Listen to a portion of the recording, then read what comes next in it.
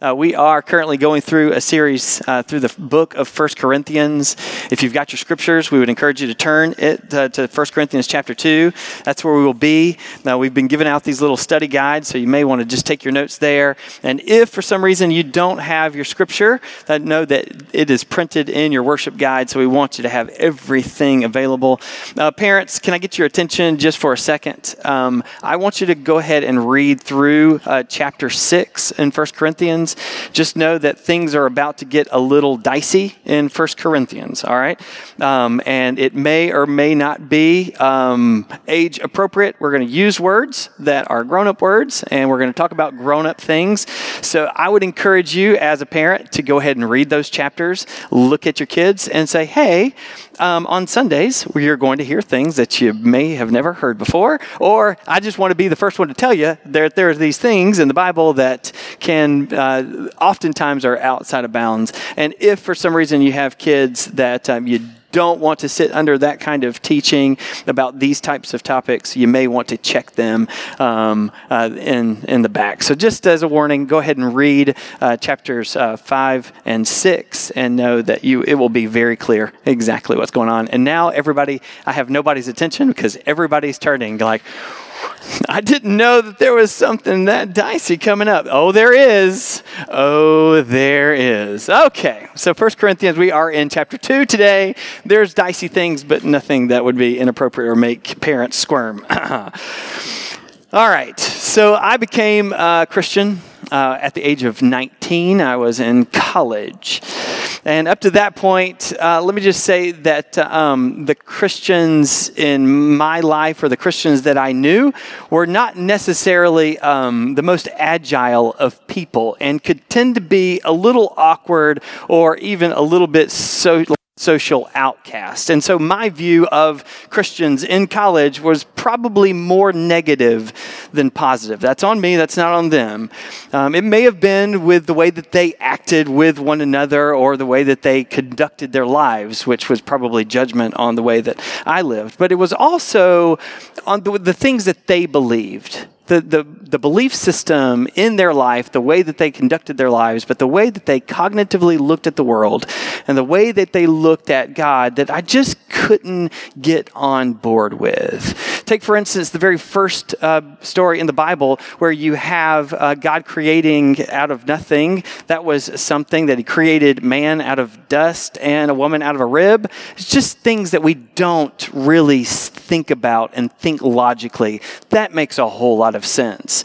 To make the story even stranger or weirder is the fact that there is now a talking snake that slithers up to our man and woman and whispers secrets into his ears that they were going to believe. And upon listening to this talking snake, the entire world is demolished. These are just weird stories for us to believe. Not the fact that there was a burning bush one time that actually encompass the presence of God, and this bush that is now on fire is now talking to the character Moses, and Moses is talking back like this is normal or logical.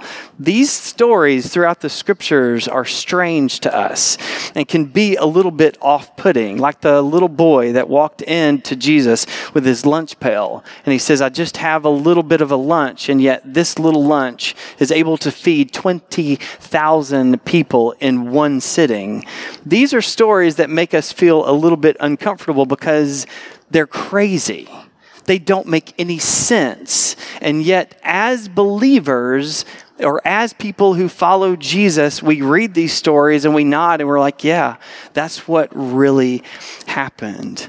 And so when I came to know Jesus, a terror literally filled my heart. I have to believe these things, I said to myself. But there's a more terrifying thing that actually came after that. I actually have to tell other people that I believe this stuff.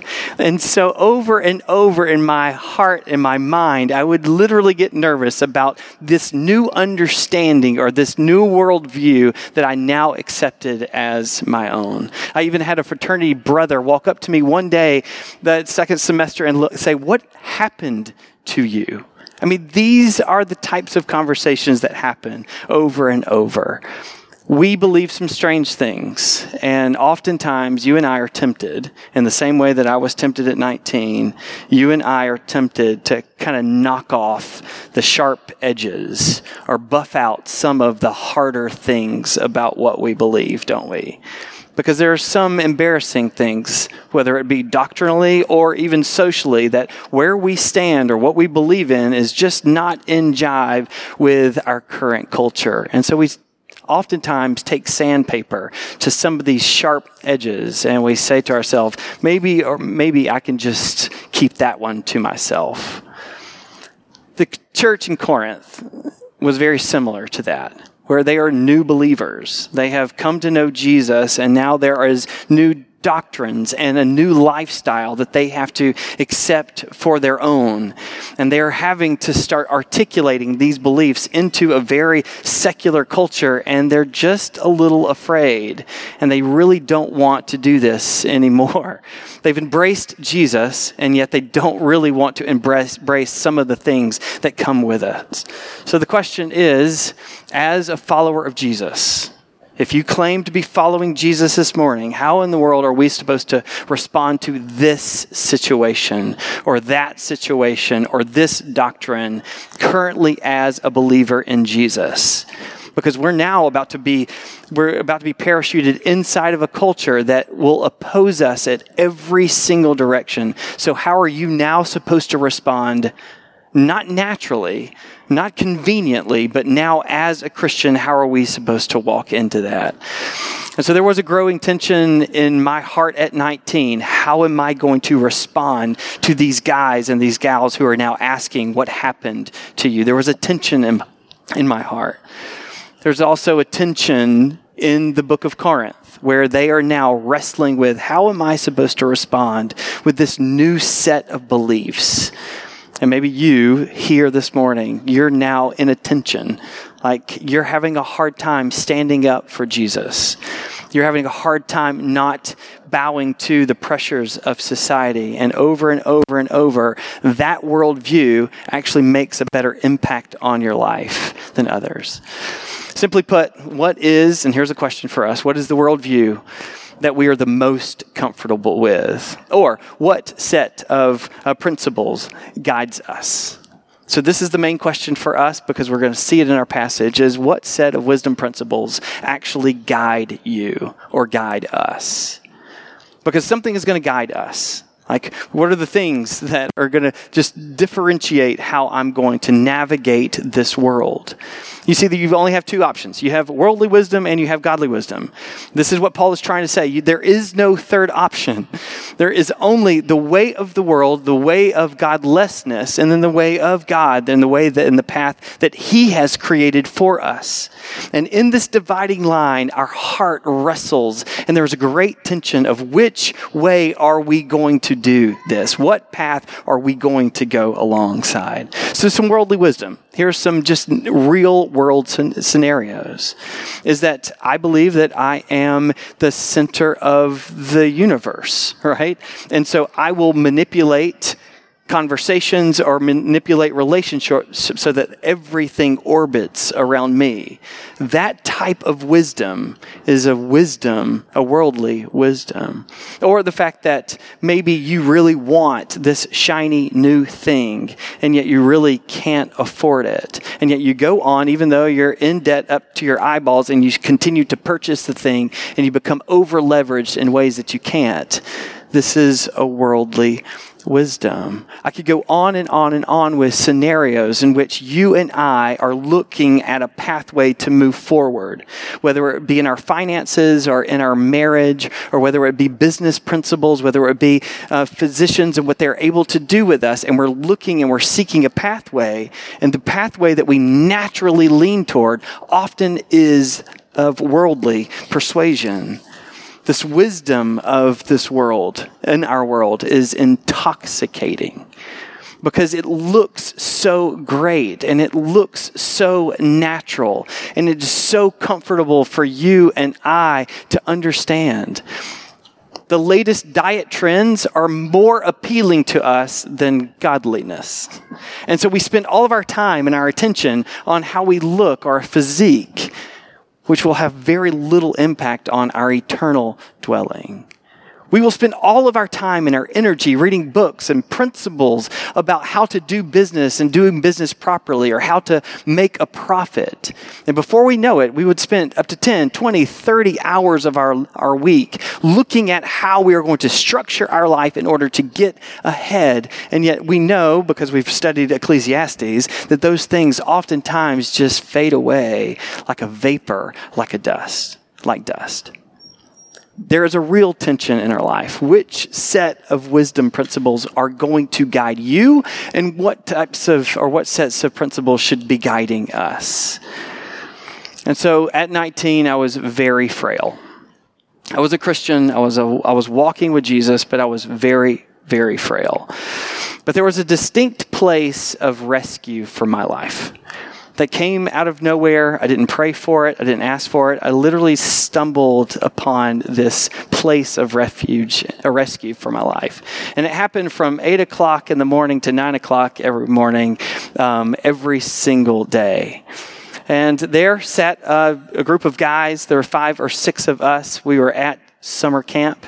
And there across the table was Terry Mahan and Cliff Jempson with their Bibles open.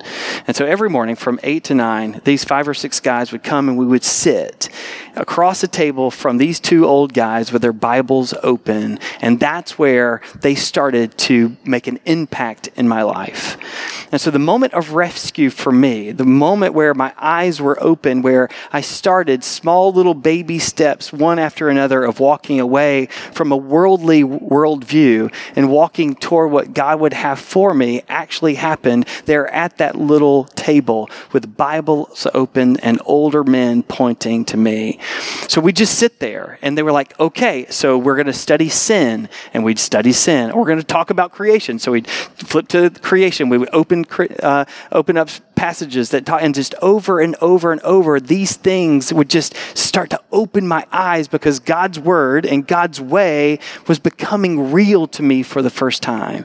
I still remember the one time we showed up, and they're like, okay, so we're going to throw you a little bit of a curveball today. It's probably a book that none of you have ever read. So I want you to turn to Hezekiah 1, chapter 1, verse 21. All right. And so then there's a bunch of 18 or 19-year-olds turning in their Bibles looking for Hezekiah. And we're looking at each other, and we're looking right and left, and nobody had it. So then we turned to the index, and so there is no Hezekiah in the Bible. So he was having a little fun, but we had our Bibles, we had them open, and we were just digging into God's word.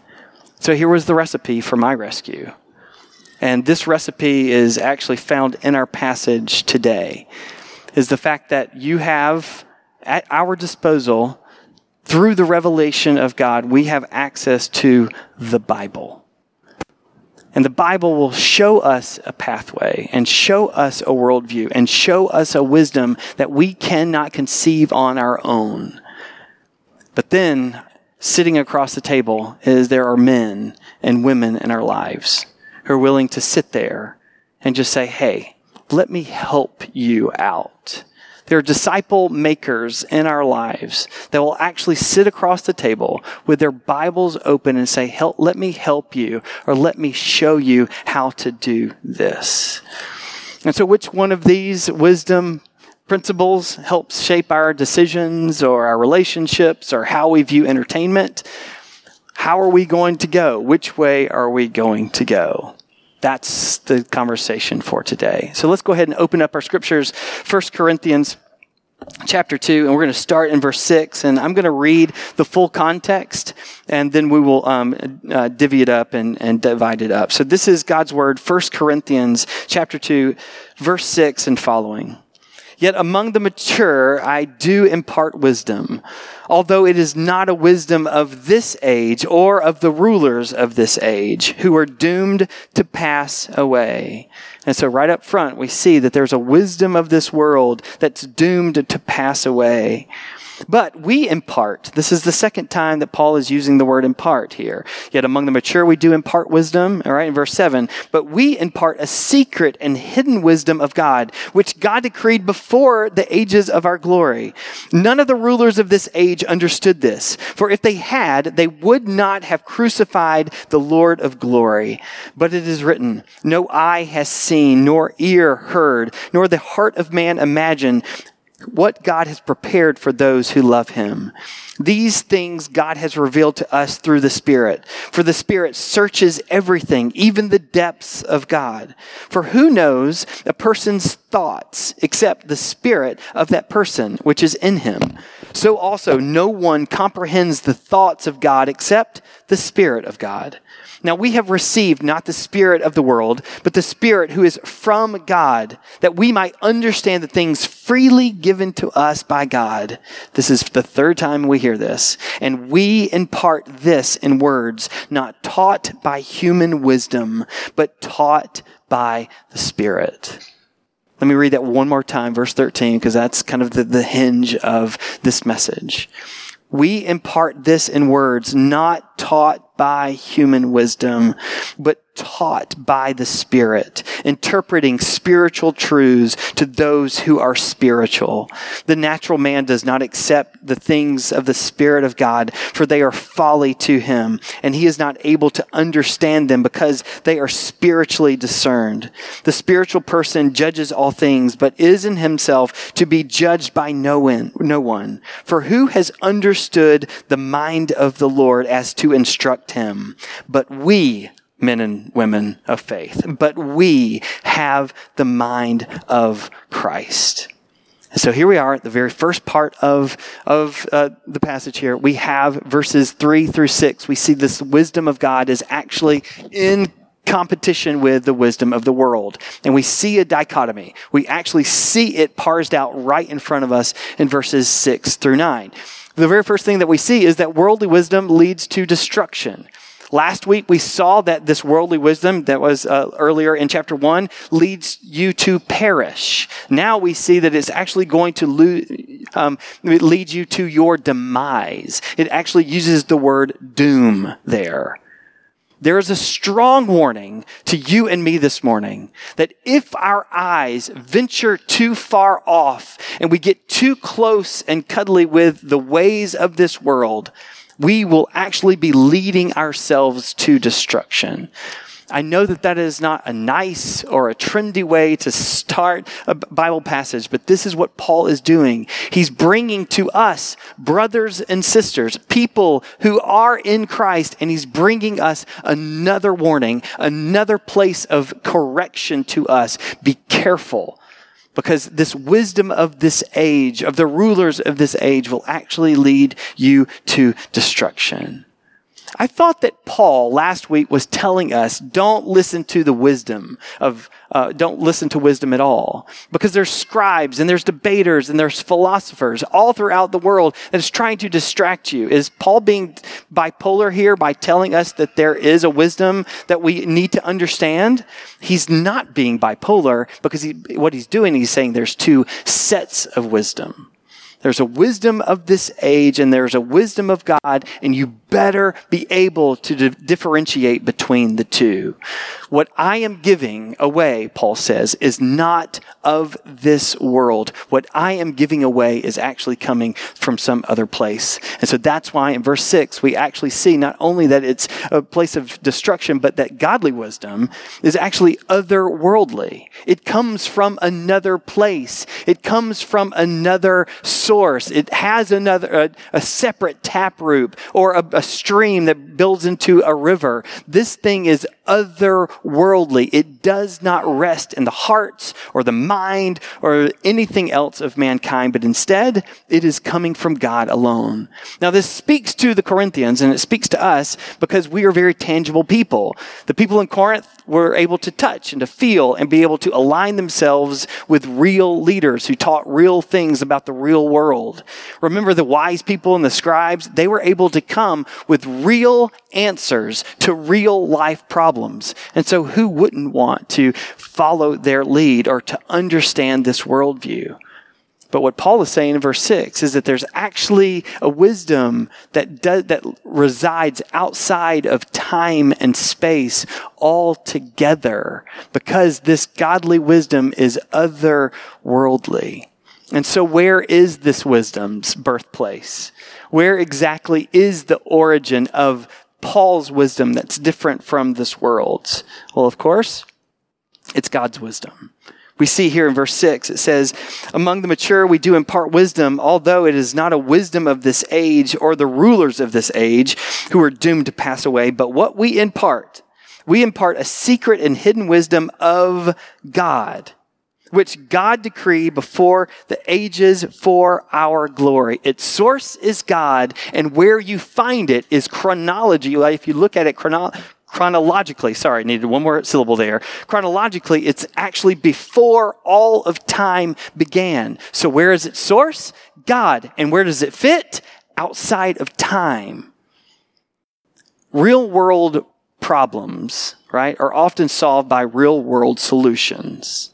And they just butt together and they come together nice and neat.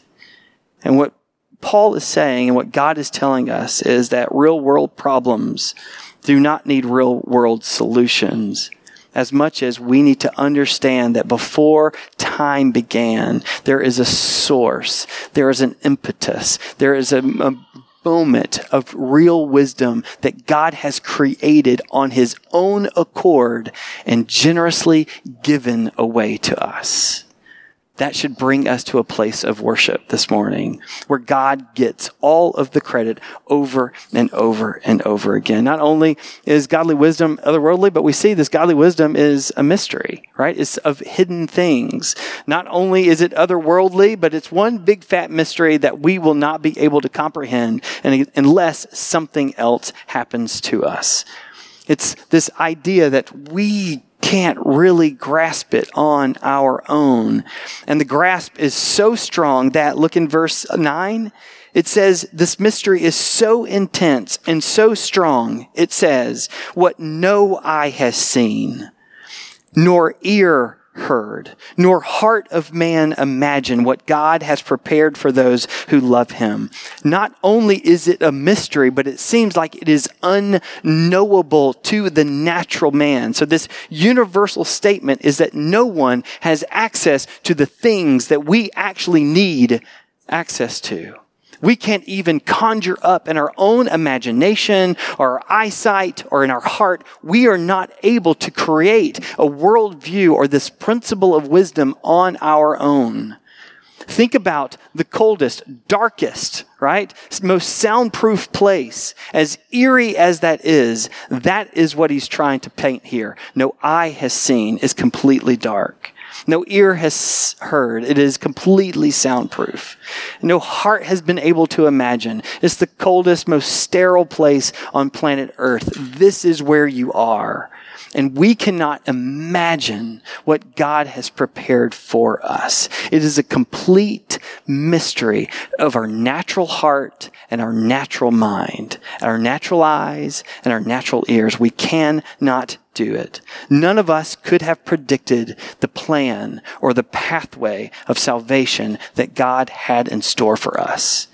It's simply like too big for our britches, right? It's above our pay grade. None of us are able to come up with these types of things. And lastly, the wisdom of God simply points to Jesus. Where the wisdom of the world is pointing away from Jesus, the wisdom of God is actually pointing to Jesus. This is verse 8, none of the rulers of this age understood this. For if they had, they would not have crucified the Lord of glory. Every moment and every principle of this world, even if it's just a slightly half degree off, will lead you away from visualizing the person and work of Jesus. But the godly wisdom that we want to pursue is actually that Jesus Christ and him crucified and the plan that God has prepared beforehand is actually in Jesus and Jesus alone. The wisdom principle was standing right in front of the people of this age. His name was Jesus Christ. And whether you were religious or whether you were secular, they both looked at Jesus and with great volition and intentionality crucified him fully and completely. You may be religious like Caiaphas. You may be secular like Pilate. But with both of them, they saw Jesus as the full wisdom of God encapsulated in Jesus Christ himself. And what did the wisdom of this world do? Secular and religious, they crucified him fully and completely. That's what we will do on our own accord. We'll dismiss Jesus every single time.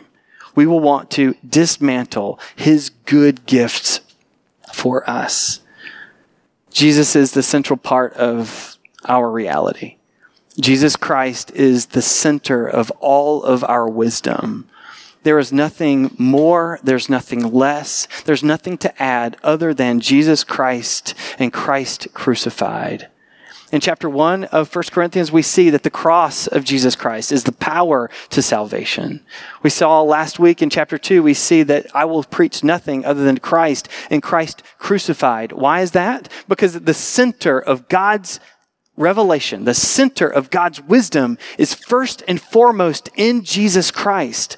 And so if you have someone who is both secular or religious, and they have rejected Jesus, they have rejected all wisdom principles that have been given to us in God's word. They've rejected it fully and completely. John 17 tells us that this is eternal life, that you may know God and Jesus Christ whom he has sent. It's all about Jesus. He is at the crux. He is at the center point. Everything rotates around him and him fully. And so it is the cross that should define us. It is the cross that should define all of our life. It should be the cross that will redefine our human dilemma and our solution. It is our meaning and our purpose. The cross is our ultimate lens in which we look. We're going to get really dorky here for a second. We're going to give you a couple of words that you may not know. But hopefully this will resonate and this will hopefully make sense. That what Paul is trying to tell us in this book is that you need a new vision for your life. You need a new way to look at your life and how to solve life's problems. And he gives us two words.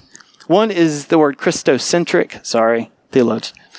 And the other one is cruciform. So what is this new vision for your life? Christocentric is, of course, that you need to make sure that something is central to your life, something that is at the very center of it and defines everything. And of course, anything that is central should rotate with Jesus. Cruciform is another word for the way in which Jesus died. So on one side of the line, the new vision for your life is how Jesus lived, and on the other side, it's how Jesus died. But the new vision for your life, not just Jesus's, because Jesus is a model for us. Throughout the New Testament, over and over, you will hear the word that you need to become Christ-like, or you need to uphold Christ-likeness, or you need to toss off the old and put on the new. This is what it means to have a new vision for your life, is that the things that Jesus did, you actually find a part of your new rhythm. Or the vision for your life is in the way that Jesus humbled himself is the way that you now define how you interact with others. So whether Jesus lived and the way that he died is now being marinated in the way that you live your life. And you, as the New Testament would say, die to self.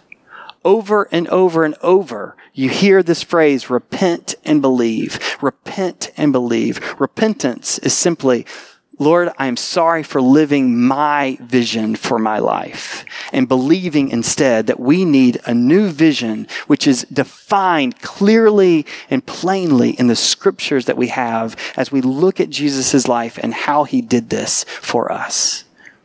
Galatians 2 says, I have been crucified with Christ. I have been crucified with Christ so that I no longer live. Think about that verse. I've been so crucified that I no longer live. But the life that I live in faith. I live a life of faith because the Son of God loved me and he gave himself for me. So a new vision for your life is this. Let's keep going. Godly wisdom is revealed through the Holy Spirit. We see here in the central part of this passage that God has revealed to us through the Holy Spirit. Verse 10, these things God has revealed to us through the Spirit. For the Spirit searches everything, even the depths of God. For who knows a person's thought except the spirit of that person, which is in him? So also no one comprehends the thoughts of God except the Spirit of God. Now we have received not the spirit of this world. There he goes again. It is not of this world.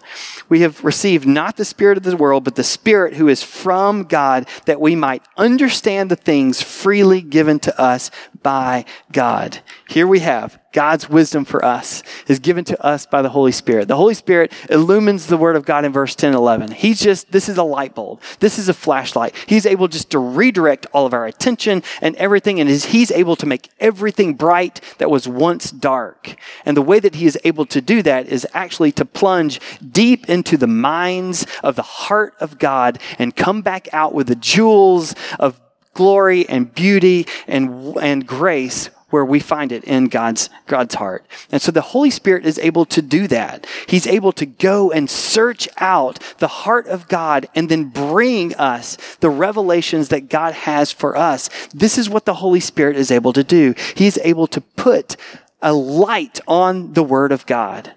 All of God's revelation is found to us in the pages of the Scriptures. That's why we hold the Bible. That's why we read the Bible. That's why we memorize the Bible. That's why we teach the Bible. And here we have a guide. We have someone, a counselor. We have someone to go before us and shed that light on God's Word for us. We see that in verse 10 and 11. Godly wisdom is revealed through the Holy Spirit because not only does the Holy Spirit illuminate the Word of God, but the Holy Spirit interprets it. Look at that in verse 12. He will help you understand. He will bring clarity. And so as we read our scriptures, because the Holy Spirit has dived deep into the heart of God, he will bring us not just illuminating it, but making it known, right? But actually interprets it to help us understand. I know that what you're wearing, for instance. Like, oh, there is a green shirt, or oh, there's a gray shirt. I know, all right, illuminate. Oh, I know that y'all are sitting down in black chairs. But none of us can actually tell us what's going on inside of our minds. None of us can really tell exactly what's going on. Are you thinking? Are you daydreaming? Are you taking it? None of us really know because the mind is separate or secret or hidden.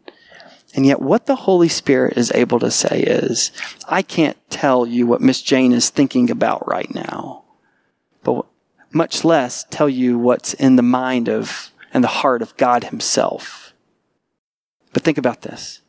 The Holy Spirit has gone there to the depths of God's heart, to the depths of God's thinking. And as he's come up that chamber out of the mind with all of the beauties and the grace and the jewels of God himself, he's allowing us to hear and understand what God intends for us to understand. This is what he's done for us over and over and over. Men and women, we must worship Jesus at this moment.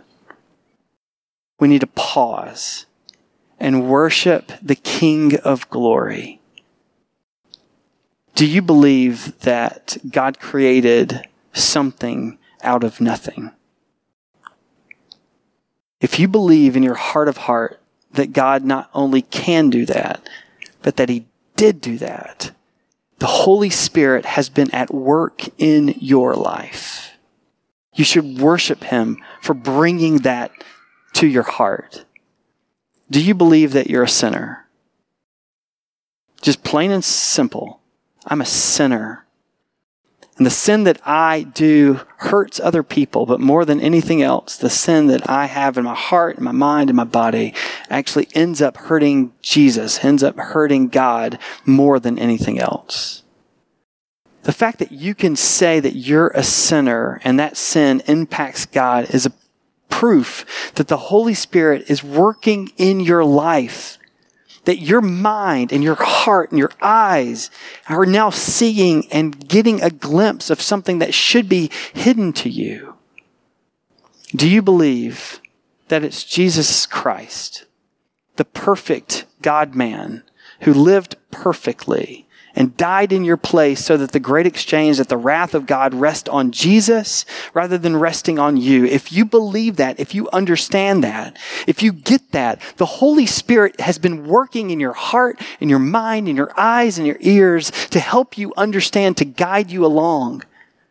And that is a place of worship because God is alive and He is real and He's not dormant and He's not distant. But instead, He wants a relationship with you and He doesn't want to leave you in the dark any longer. He wants you to know and He wants you to feel and He wants to set you on a pathway that is so God-centered and Christocentric and cruciform that all other things are a distraction to your life. And you want to plant your stake right here and now today and say, that's the vision that I want for my life.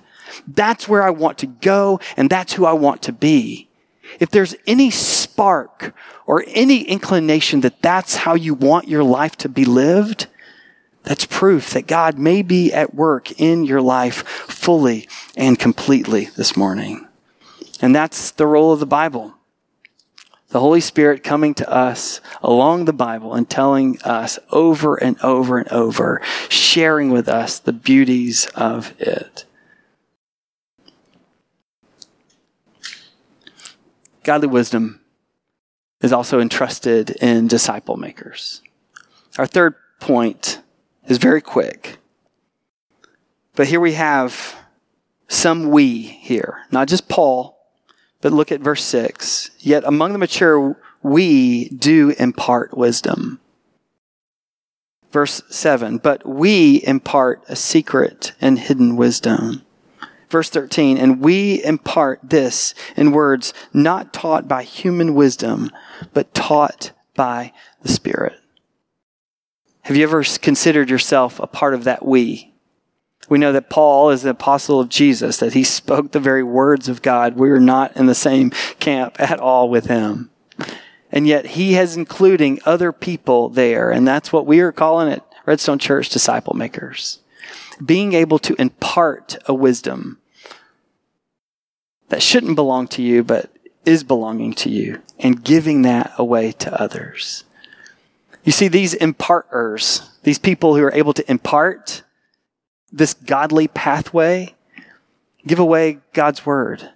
This wisdom that Paul and others are giving away, and preachers and disciple makers, and what we're giving away is God's word, and what we're doing is we're giving our lives away to others.